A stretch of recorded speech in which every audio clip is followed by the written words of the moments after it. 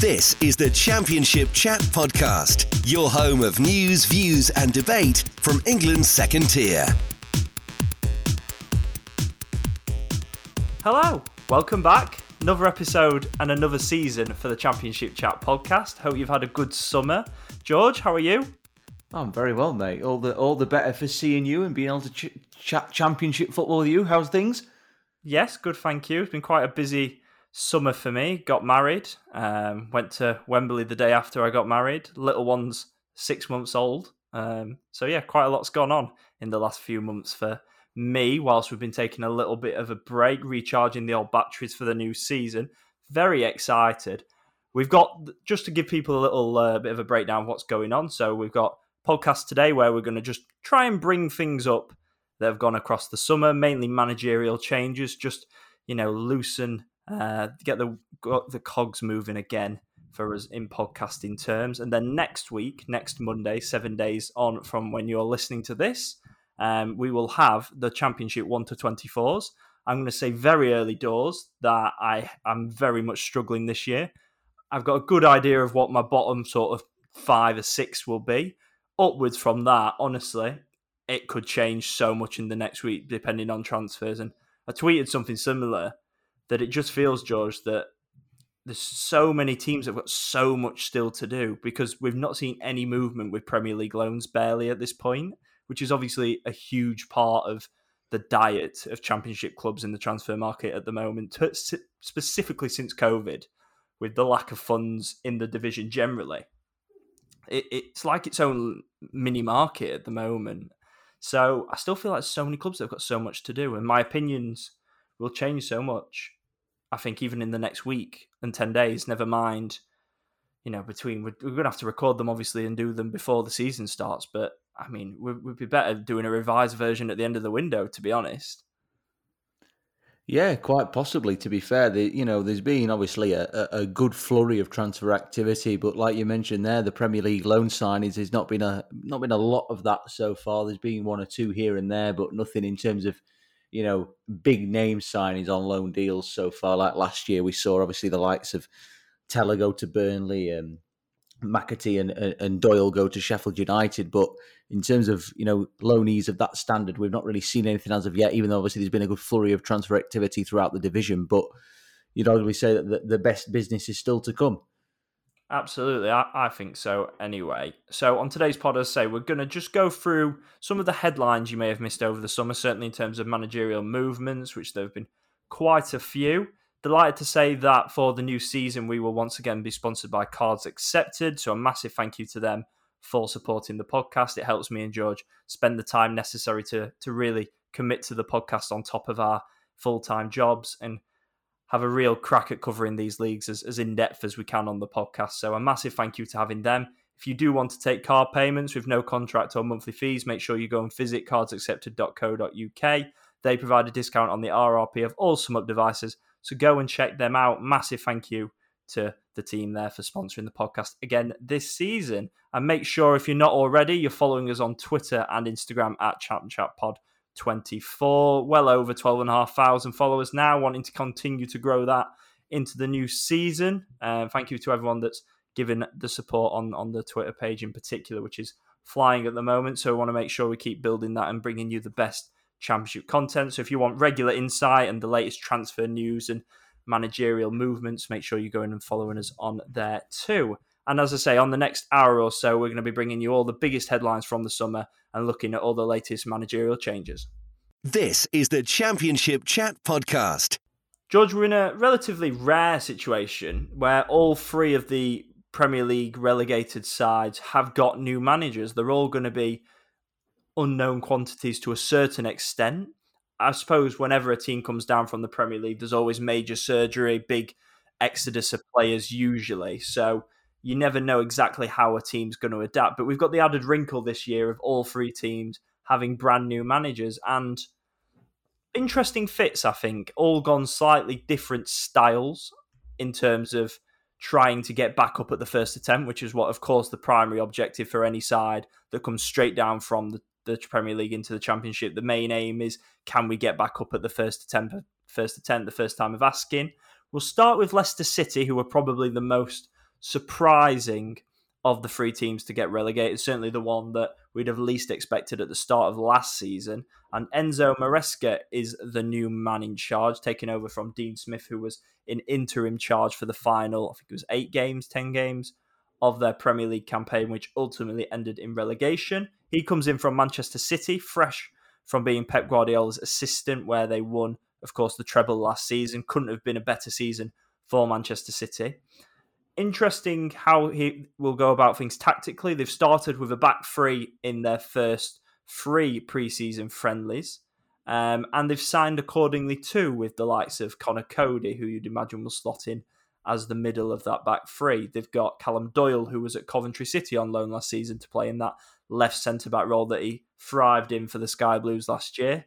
Slight concern with Cody and Harry Souttar in the same back three, perhaps. I would imagine personally, I would have said that Harry Souttar would have been the perfect fit for that middle role. But it'll be interesting to see what their squad looks like. They've obviously sold James Maddison. They've about to sell, it's not been officially confirmed at the time of recording, Harvey Barnes. They've still got the likes of Timothy Castagna, who's registered interest, Jamie Vardy. Yuri Tillemans has left on a free transfer. They brought a new goalkeeper in to rival Daniel Everson. So it's always a bit of a risk when you bring in a relatively unknown quantity, a coach style manager rather than someone with a real first team experience. But you would argue maybe they perhaps have a higher ceiling at times. But it is more of a risk, undoubtedly.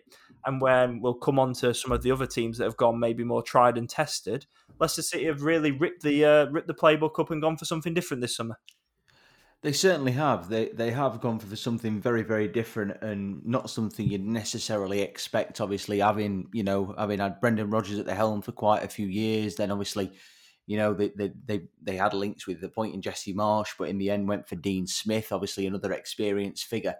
But it feels like they've done something a little bit different and a little bit new, and it's quite similar in a way in some aspects to Burnley going for Vincent Kompany, 12 months ago. Obviously, Kompany had managed in Belgium at Anderlecht after leaving Manchester City as a player.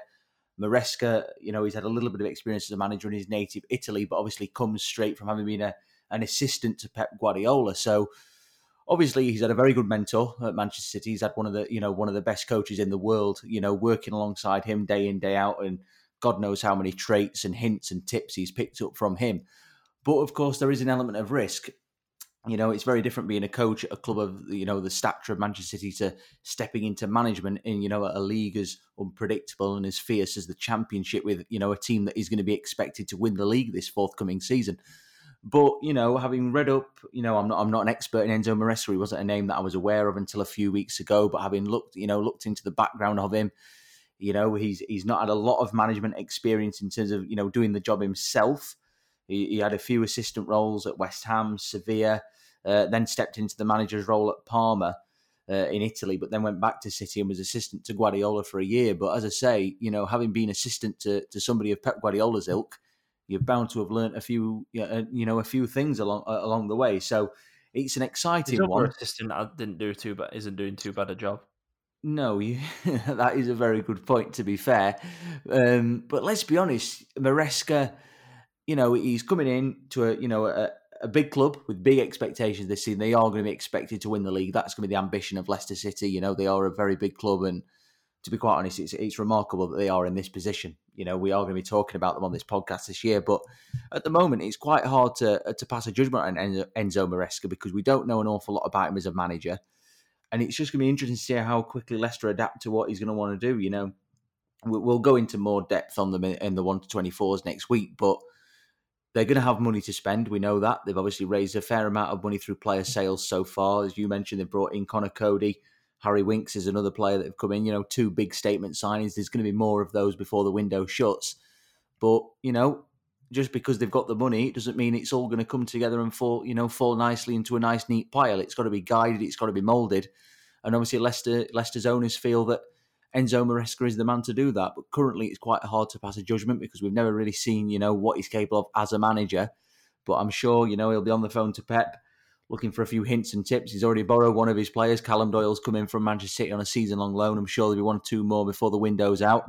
But, currently it's in comparison to what Southampton and Leeds have done, which we'll talk about shortly, Leicester's probably the hardest one to gauge a judgment on at this moment in time. But I'm sure after we've seen, I don't know, maybe 5-10 matches of the season, we'll have a clearer idea of what he's going to bring to the fold at the King Power Stadium. But currently, it's difficult to really put a finger on what he's going to bring to the club because he is quite an unknown quantity. So I think it's got the potential to, be a very, very big reward.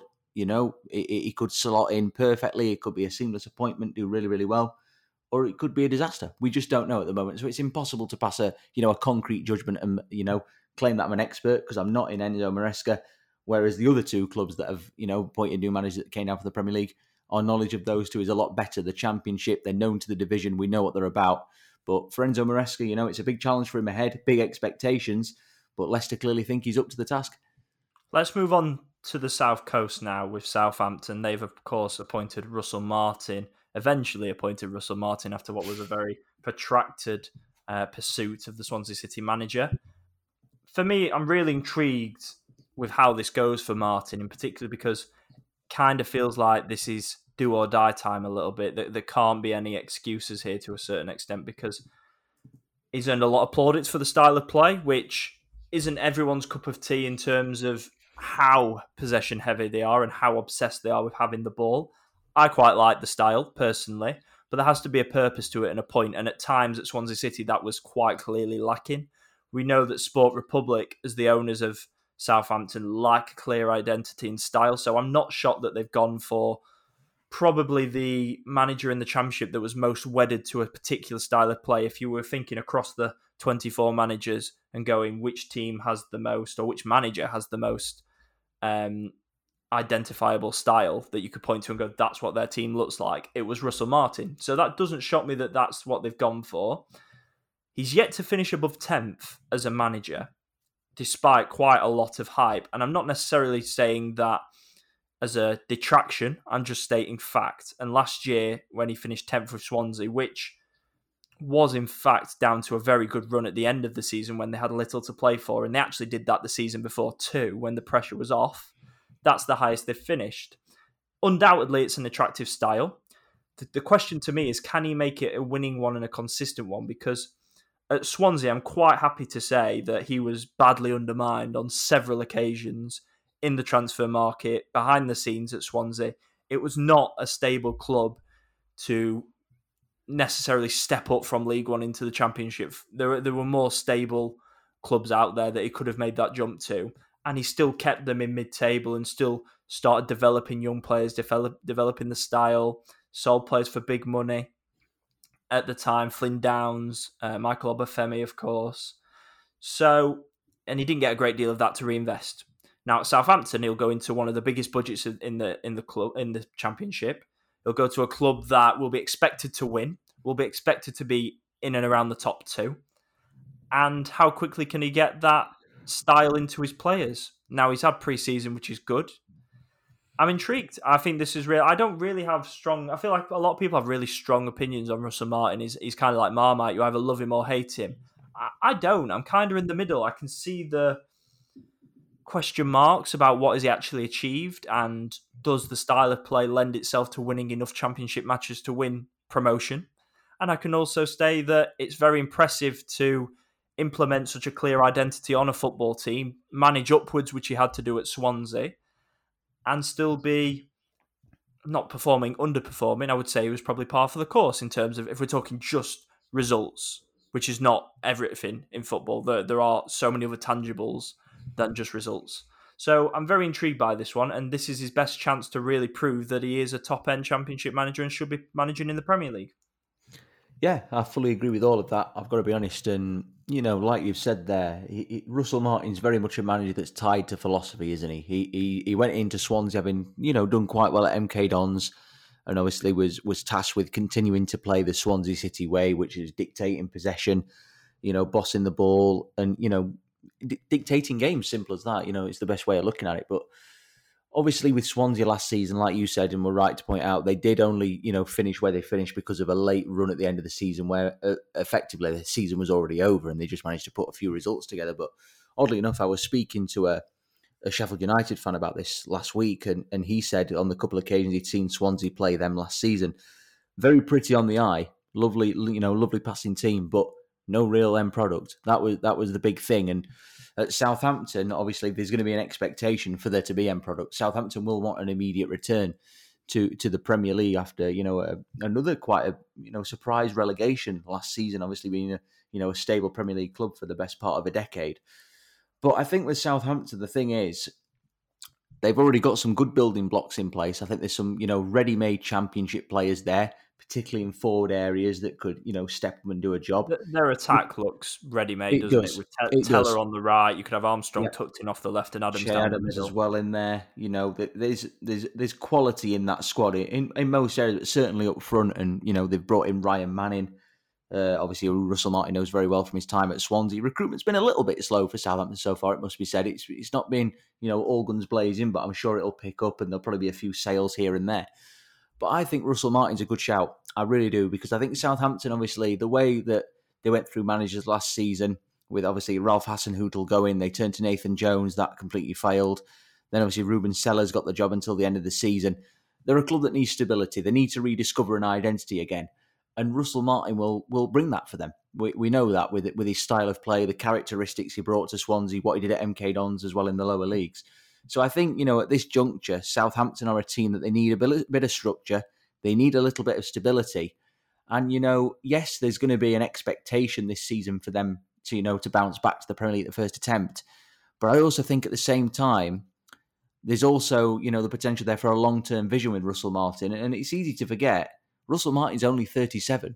He's one of the youngest managers in the country. And yes, you were right to point out he's not achieved anything yet in terms of promotion on his CV or anything like that. But, at Swansea, was he expected to really mount a promotion charge? Not for me. No, obviously they did flirt with it a little bit. Stating fact, really, and just trying to play devil's advocate and look at both sides. Yeah, definitely. It's not necessarily opinion. Well, it's not an opinion, it's a fact, but it's not something that I necessarily think should be a big issue. Yeah, and obviously now, whereas at Southampton, the expectation's going to be there. So it's going to be, it's going to be an increased sort of pressure for him on his shoulders. He is going to have to, deliver results on a consistent basis. Southampton fans are going to expect an immediate return to the Premier League, just like Leicester's fans will. So they're going to expect to be up there, and they're, in and about the top two. When personally, I think, the squad with one or two more additions, which I'm 99% sure will come. We're recording this with, the best part of 10 days of July left, give or take. Them additions will come. They will strengthen in certain areas. There probably will be a departure or two. James Ward-Prowse, will he stay? Will he go?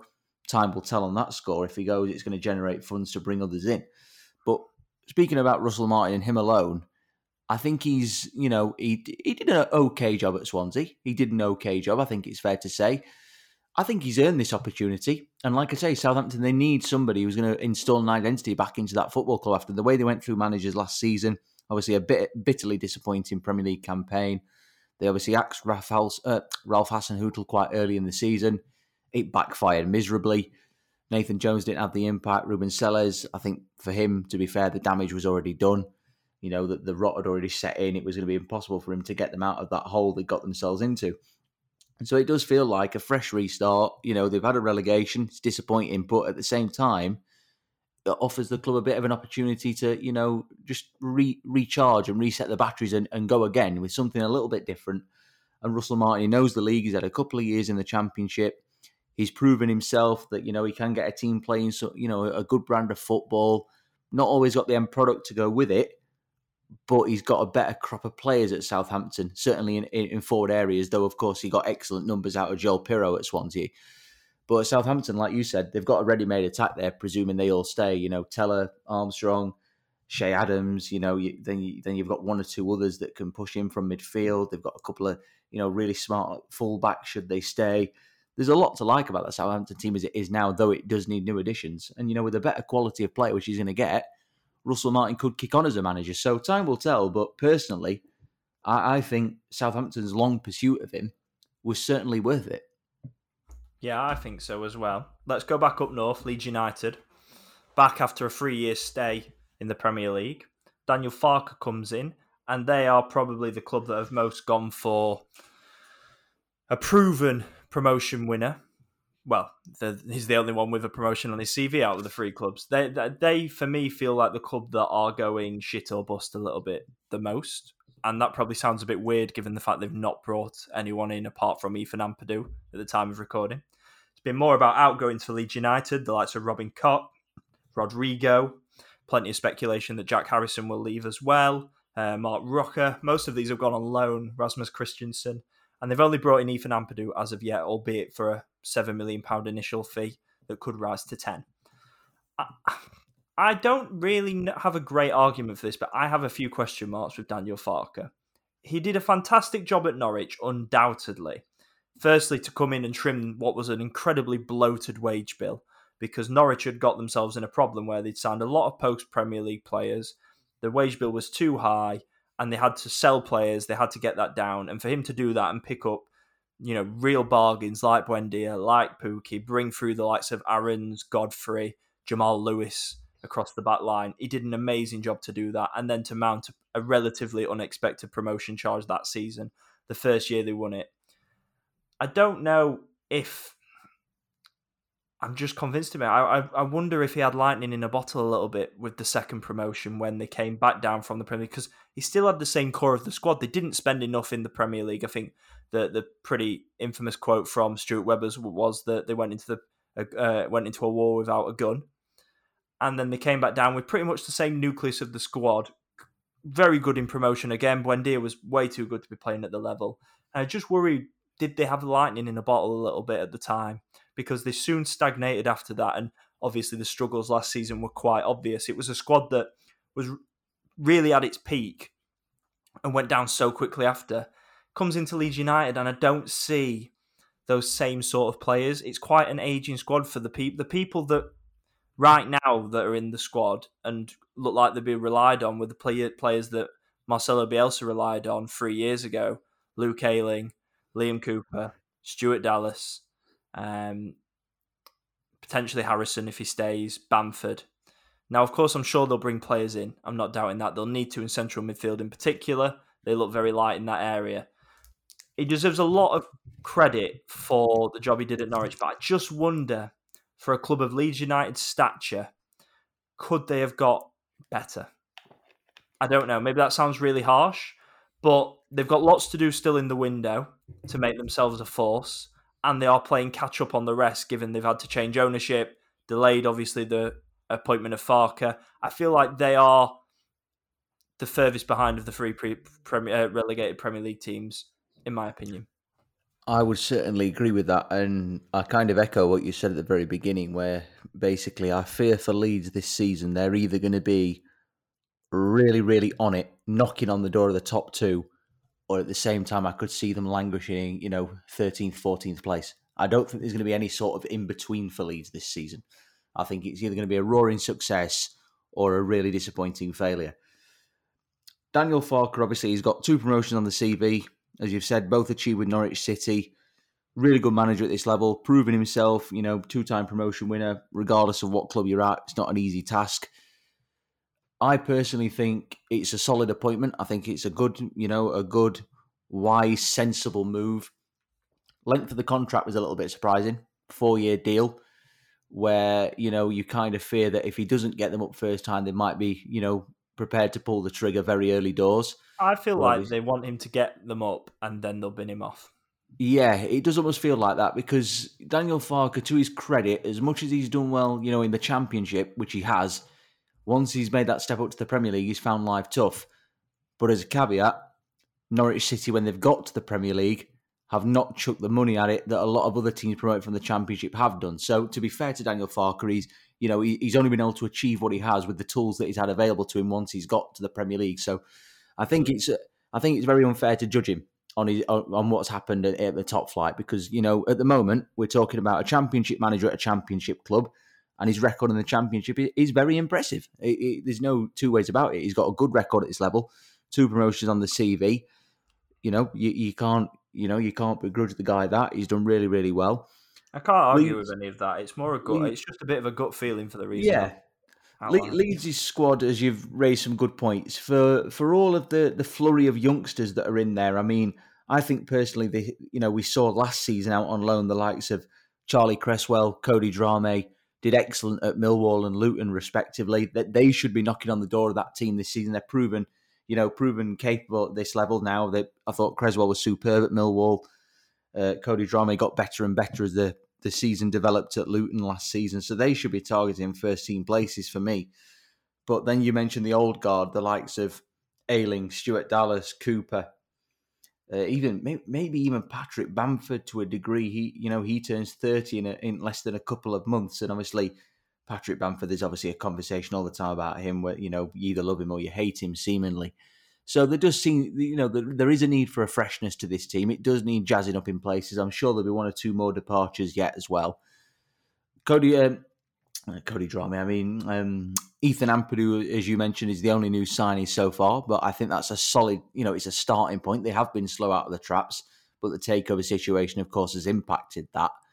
But it's a solid start, and I do think if they can get the house in order and get some good additions through the door, which you would expect to come, and we mentioned at the start of this episode, didn't we, about Premier League loanees. The Premier League low signings can be so influential for so many teams nowadays, and you can guarantee, the pulling power of Leeds, the attraction of playing for Leeds in the Championship, one of the biggest clubs in the league, is, it's going to be appealing to a lot of young players who are hungry to get out and get game time. So the squad will get better. It will improve.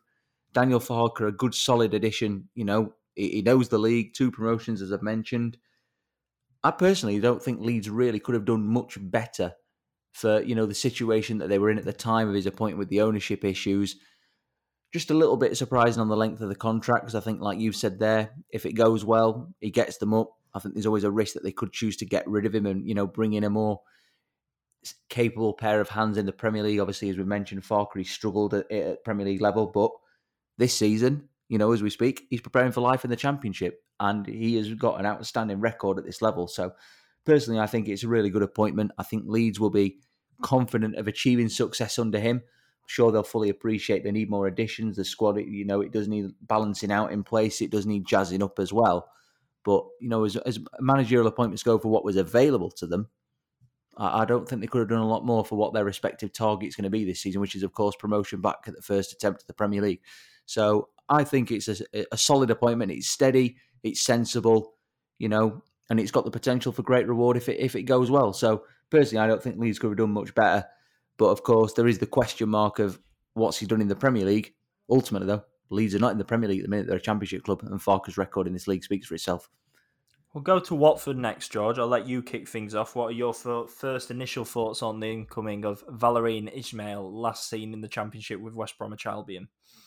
First thoughts, how long will he last? I suppose that's the question, isn't it, really? Well, should we have a sweepstake on that?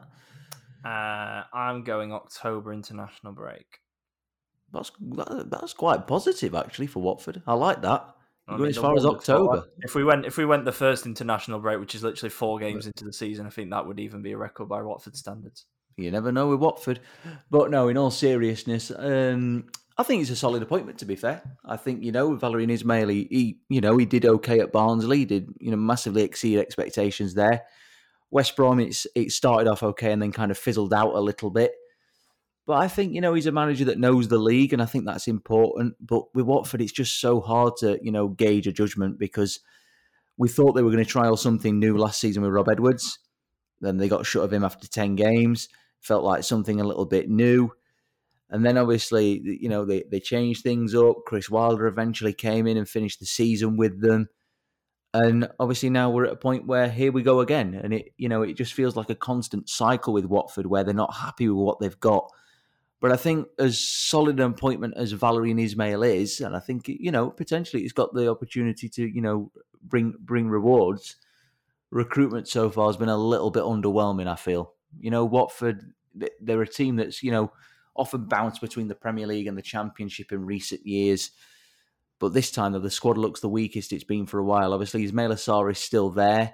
Didn't quite, hit the peak of his powers last season. He did seemingly regress.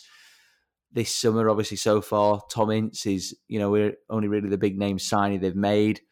Doesn't feel much confidence. Reece Healy's come in, obviously, from Toulouse, had a really good spell out in France, but his record in English football doesn't exactly inspire confidence. But of course, new club, new surroundings, things can change quickly. Chuba Akpom's story last season proves that anything's possible. But, on the face of it, I don't think the recruitment's helped Valérien Ismaël so far. But obviously, as we've said for other clubs in other cases, things can change quickly. But personally, I think, it's a solid appointment. But how long will the owners be prepared to let it last? That's the big question. The big problem for me with this appointment is Watford are a club that obviously have a big reputation, as we've already joked about 4 times in this segment. And it doesn't really matter what I think of Valérien Ismaël. What matters is what do I think of Watford? And they've picked a manager who plays an incredibly specific and niche style of football. And therefore, if you want that to be successful, you have to build a squad to facilitate that. And Watford, of course, have got a bad habit of sacking managers 3 times in a year.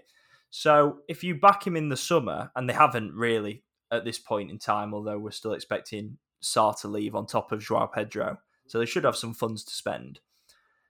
If they back him with the players he needs for this style, it could leave the squad in a right mess, because what Watford have a habit of doing is lurching as well. If you think they went from Rob Edwards to Slaven Bilic to Chris Wilder, that's quite a jump between identities and managerial styles. Even when they got promoted, they went from Ivic to Munoz, which again I would say are quite different styles. One manager is not necessarily going to want the squad that Ismaël wants, and I think we saw that with Barnsley. Obviously, he was excellent at Oakwell, achieved brilliant things, but then he went to West Brom and he didn't quite have the right players, and he was sacked probably a little bit prematurely in my mind, 6 months into a 4-year contract. But it wasn't working out brilliantly. So if he's given the right tools, it could be a success.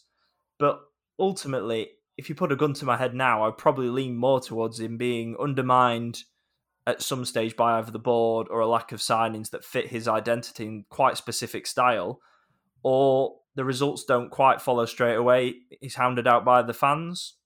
So it could easily be a success, and I do think Ismaël's a good manager for Championship level.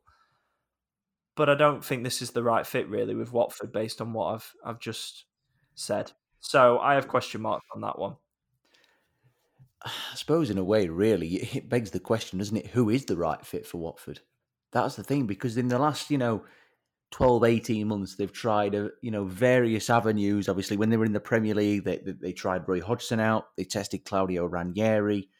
They came down into the Championship, and then Rob Edwards rocked up, and we all thought, finally, a change in approach, a young, upcoming British manager with a point to prove has earned the opportunity. They gave it 10 games and then seen enough. And then, obviously, they flitted through managers, ended the season with Wilder, as I said. And, all of a sudden now they've gone for another experienced Championship head who on paper looks a good appointment.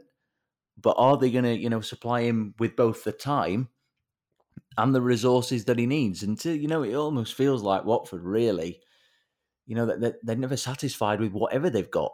They're not prepared to give anybody the length of time, to try and implement a philosophy, implement a plan. So it'll be interesting to see how it works out. But I just think Watford are one of those clubs that is just impossible to predict, because, Ismaël goes in there now, he's preparing for the start of the new season in a couple of weeks' time. He'll probably be out of a job by October. And, we're pressing the reset button again and again and again. It's just a continuous cycle. So it's impossible, to get, any sort of gauge of what Watford are actually trying to achieve, because they just won't let anybody settle into any sort of rhythm. But on paper, if Ismaël's given the time, if given the time at Watford, probably highly unlikely, but, it could be of great benefit. But personally, and we'll go into it deeper in the 1 to 24s next week, but so far, as we record this at the moment, recruitment is certainly underwhelming, shall we say. I think the best of the managerial appointments, George, is at Swansea City, with Michael Duff coming in to replace Russell Martin. Duff did a fantastic job at Barnsley last season, galvanising and stabilising a club that could have quite easily kept falling and falling after a pretty troublesome relegation from the Championship, only one season after finishing in the playoffs. They were very unlucky not to win promotion against 3 clubs that all hit 96 plus points in Plymouth, Ipswich, and then Sheffield Wednesday, who eventually beat them at Wembley in the playoffs. Had he stayed at Barnsley, I think they would have been favourites for League One, probably alongside Derby County, but I'd have probably made Barnsley my favourites for League One.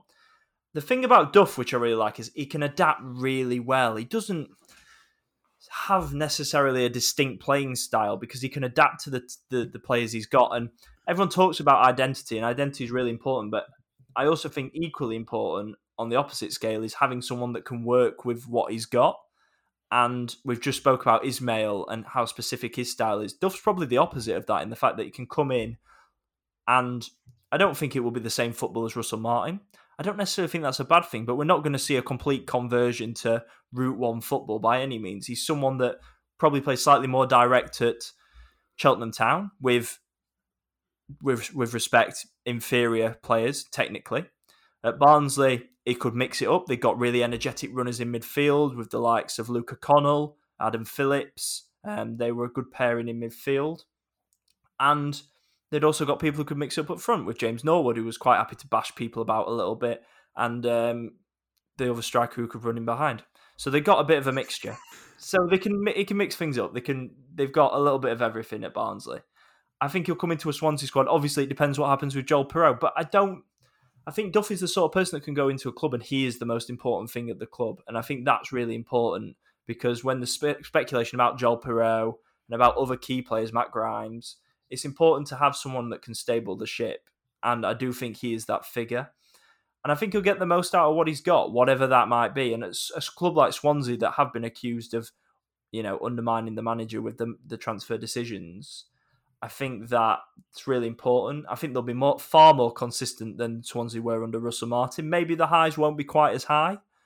Maybe they won't win quite as many games, but I don't think they'll lose as many. I think there'll be more draws. I think there'll be more consistency. And you could see them building blocks to get back into challenging for the playoff places over a few years under Michael Duff. So I'm really pleased with this appointment from a Swansea perspective. I think he was the best manager outside, now that the league's reset with obviously McKenna and Schumacher back in the Championship. I would say he was the best manager in League One and League Two, the best prospect that anyone could have picked up. Yeah, I would agree with that. Definitely, he did an absolutely marvellous job at Barnsley last season. The way that, he guided that club to within 90 minutes of promotion. Obviously, they were quite unfortunate that they came up against such three formidable forces in Ipswich, Plymouth and Sheffield Wednesday. Of course, set a remarkable pace in League One last season. But Duffy went in there, obviously having been poached from Cheltenham, where he got a promotion on the CV, doing a lot of plaudits there after, I think it was 5 years he spent in charge at Cheltenham, which, is quite a lengthy amount of time for any manager these days. But obviously at Oakwell, he went in there, obviously with, not exactly many hopes and expectations of an immediate return to the Championship, but they were oh so close to achieving it. And that was all down to him. And I think Barnsley will really, really feel the loss of him this forthcoming season. It's, we talk about clubs, don't we, of, obviously have great players within their ranks, but 9 times out of 10, the managers are their biggest assets. And I said it, countless times last season with Coventry City and Mark Robbins, who I'm sure will be a club that we'll touch on quite a lot in the 1-24s next week.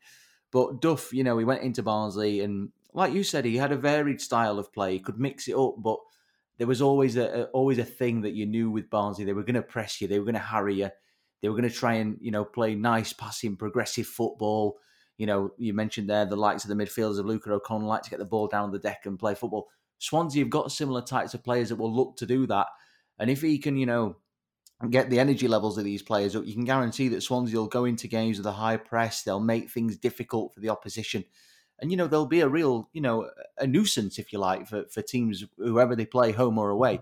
So I think it's got the potential to be a really, really shrewd appointment this forthcoming season with Michael Duff at Swansea. He's earned the right to, managing the Championship for the first time. He's worked his way up from League Two, done League One. Now he's getting a chance in the Championship. Obviously knows the league inside out from his playing career at Burnley.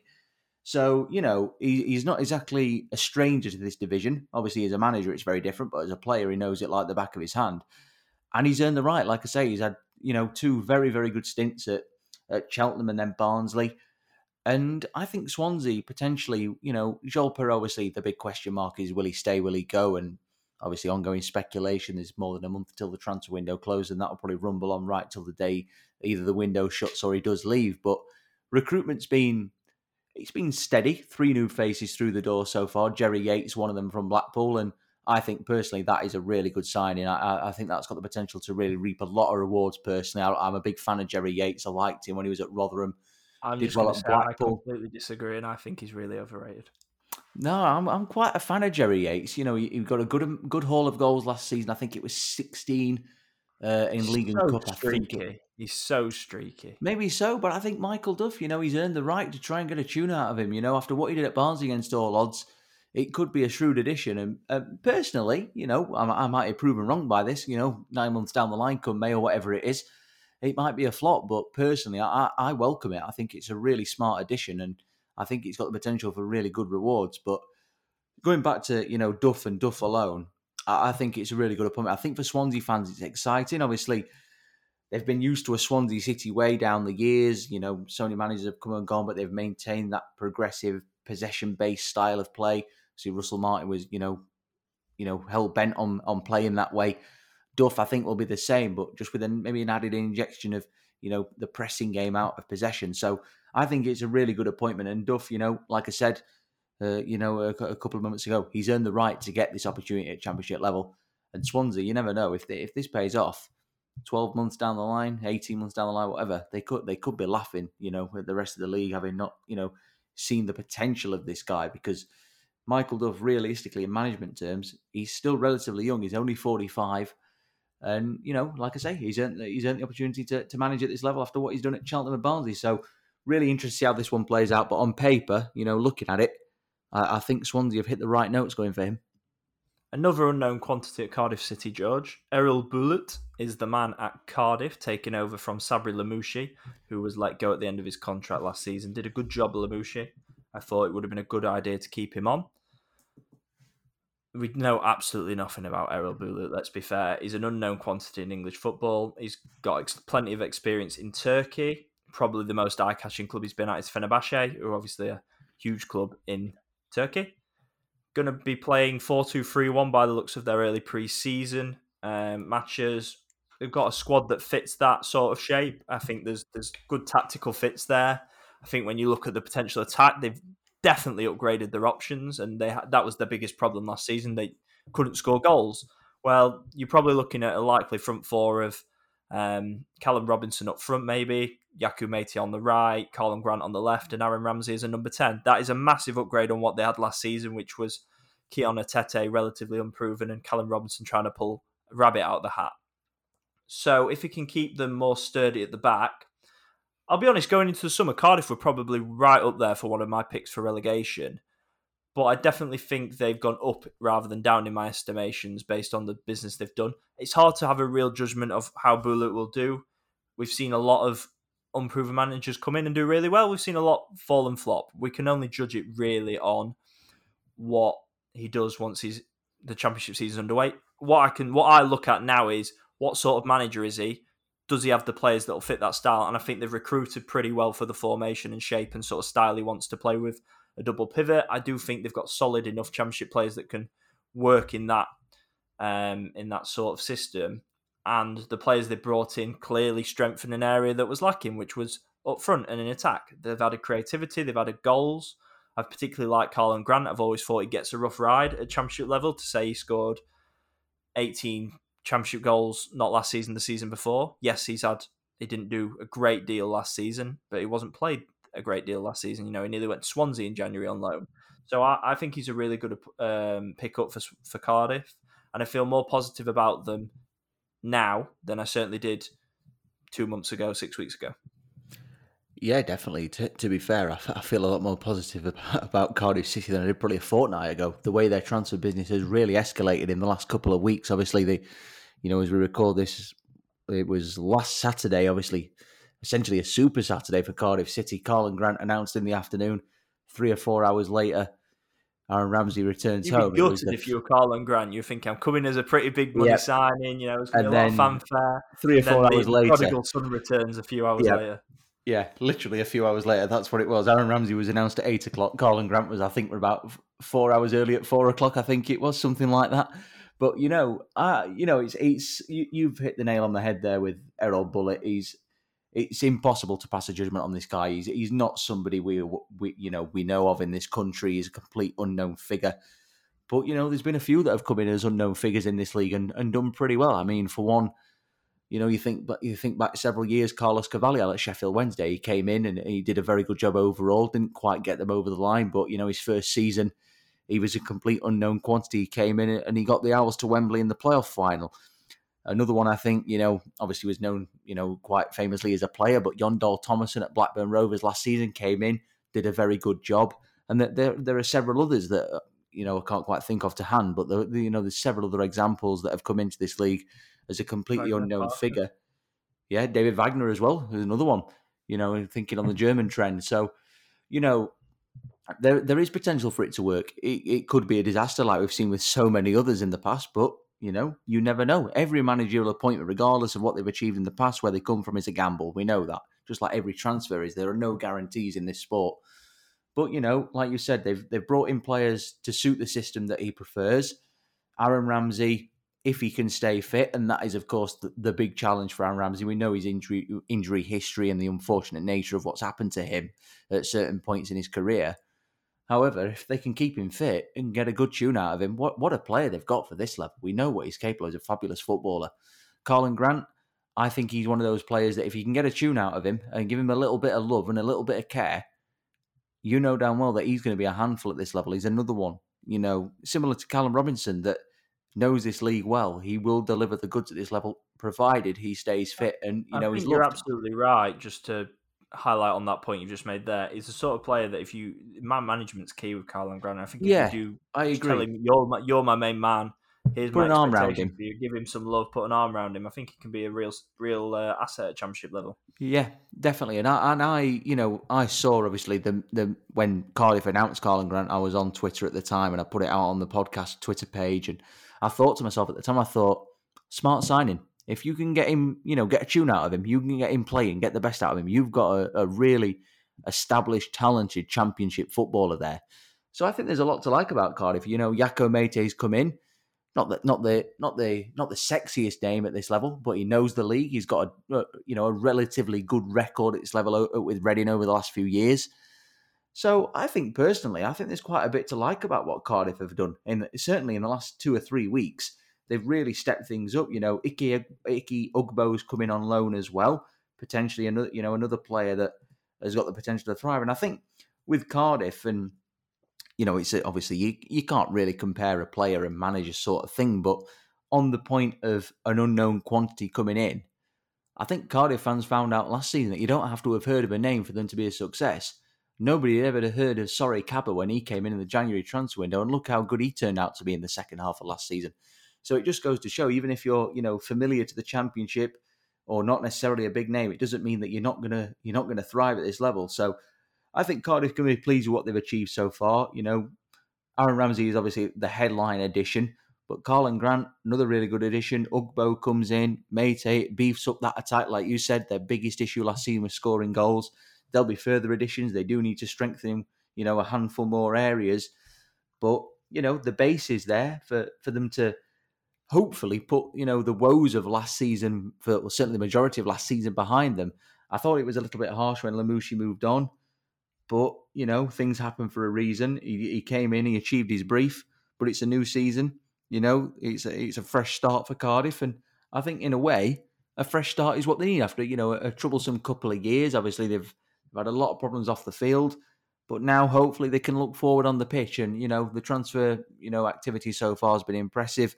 But obviously, the jury's going to be out on the manager for a while yet. Let's see what he can do. But at the minute, you know, you can't criticise me. You can't really praise him because he is a completely unknown quantity. Sheffield Wednesday, George, probably had the most turmoil in this closed season. There's a few candidates, but Sheffield Wednesday, certainly the most surprising change of the summer that we're talking about after the stability that Darren Moore brought to the club, got them promoted through the playoffs in the most dramatic of circumstances, overcoming a 4-0 deficit against Peterborough. Xisco Munoz is the man tasked with coming in at Hillsborough. Obviously hasn't been seen in English football since leading Watford to the Premier League and swiftly getting sacked in the Premier League, which is not really much of a slight on Munoz, if we're being honest. It's been a summer of uncertainty. There's been one new signing, which was bringing Reece James back permanently. Good signing, having done well on loan last season from Blackpool. But most of the headlines have been negative, and most of them been created by the owner, Dejphon Chansiri, who has previously undermined the football club, having his accounting error led to their points deduction that ultimately got them relegated from the Championship last time around. We've not heard a lot from Chansiri. I think a lot of that is credit to Moore's upwards management, and it's a new dawn at Sheffield Wednesday. They are behind everyone because of the playoffs, first and foremost, because of the change of management and everything that's followed from that. In terms of Xisco Munoz coming in, as I say, hasn't been in the Premier League since taking Watford up. It's always good to have a promotion on your CV, first and foremost. He's the first manager that Sheffield Wednesday have had in a while that has got a promotion to the Premier League. And when you look at some of the managers we've spoken about quite glowingly on today's podcast, they don't all have the same CV that he can point to. Certainly as a player as well, very, very well respected. But I think there is a feeling amongst Watford fans in particular that he probably came in at the right time to improve the spirits of what was an underperforming group and unlocked their potential, rather than his coaching or tactical acumen making a huge difference to how they played.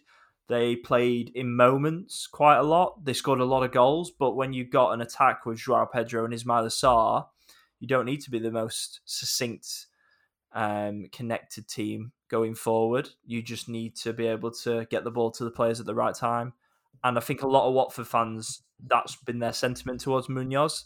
I think he'll do a lot to keep the spirits up in the camp at Sheffield Wednesday. I think he'll probably do well to keep Chansiri in his box to a certain extent.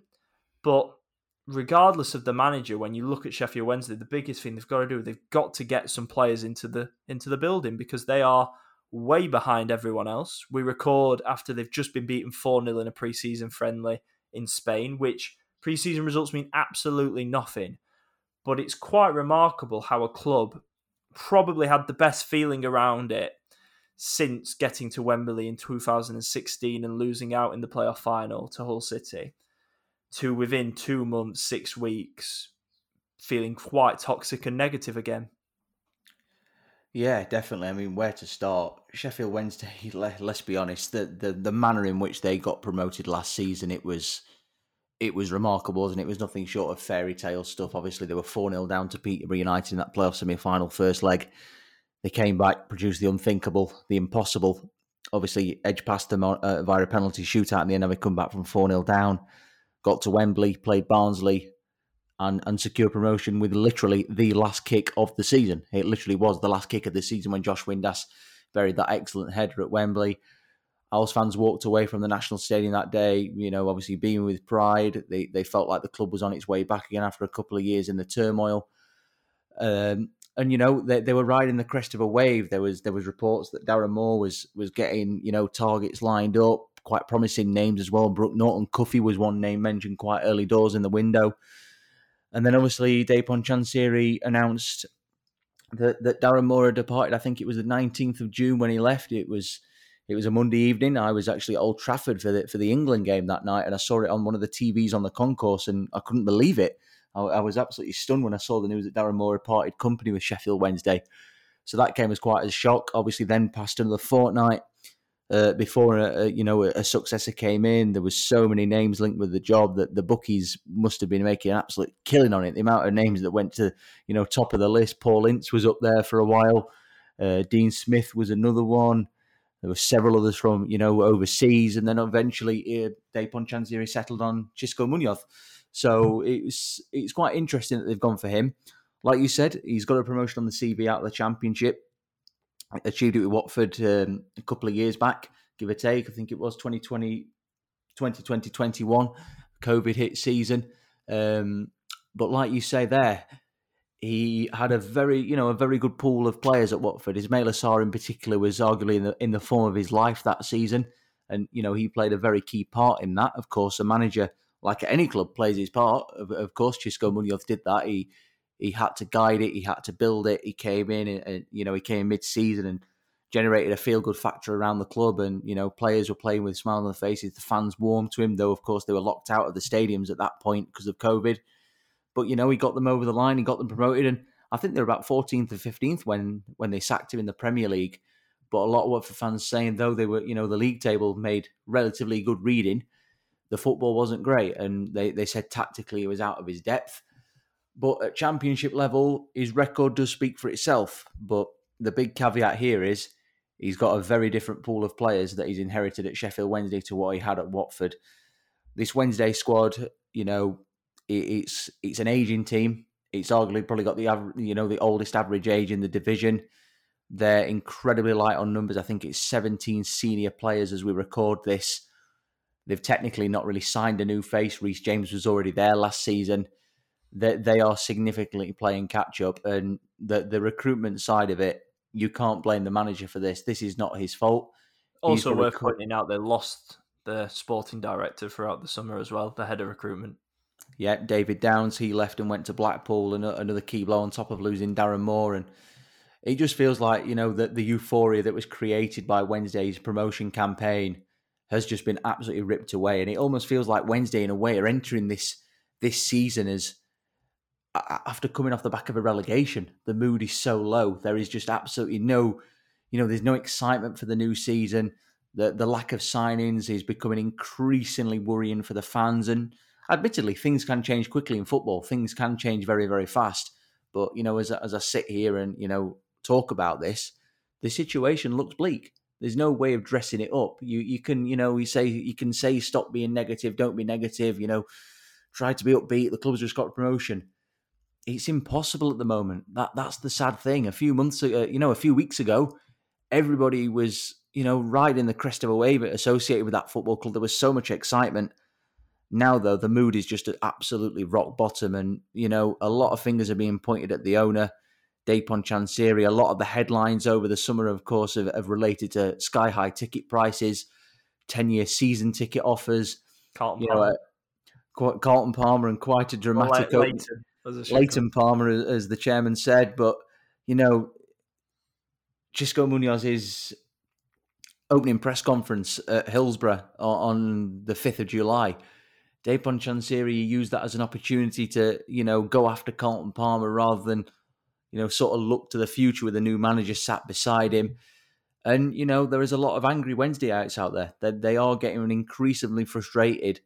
And after what happened in the playoffs, the drama, the energy that created, Wednesday shouldn't be in this situation. They should be looking back to being in the Championship, the division that they've been absent from for 2 years. And all of a sudden now, there's strong talk of an immediate return to League One. And on the flip side, you've got Ipswich and Plymouth, the other two newly promoted teams who are, having very good summers in terms of recruitment. They've both, strengthened with quite impressive signings so far. And whereas Wednesday, they've not added a single new face. And, technically, with Reece James being a low knee last season that's returned, in terms of an actual new face, in the last 1.5 transfer windows, Sheffield Wednesday have technically signed one player. That was Aidan Flint on loan back in January. So the fans are increasingly frustrated. It's easy to understand why. And at the moment, it's quite hard not to feel sorry for Xisco Munoz, to be fair, because he's come in and he's been dealt a bad hand already, it feels. Obviously, things can change quickly, but at the minute, from the outside looking in at Sheffield Wednesday, the situation looks increasingly bleak. That's a positive note to end the first podcast of the new season on. Isn't it just? Thank you to those that have listened. I hope you've enjoyed the recap of the new managers coming into the Championship. We will be back with our 1-24s, the highly anticipated season opener, next Monday. So make sure you get yourself subscribed, follow us on Twitter at ChampChatPod24, and you'll be able to listen to that as soon as it drops at around 7:30 on Monday. So make sure you're all tuned in and geared up, ready for that. We'll have plenty more, as I say, across our socials over the remainder of the Championship transfer window. And with the season kicking off, we're both very excited to get our teeth, bringing you weekly podcasts and moving forward with hopefully better coverage of the league that we all know and love. Thank you for listening, and we'll catch you again next week for another episode of the Championship Chat Podcast. This is the Championship Chat Podcast, your home of news, views and debate from England's second tier.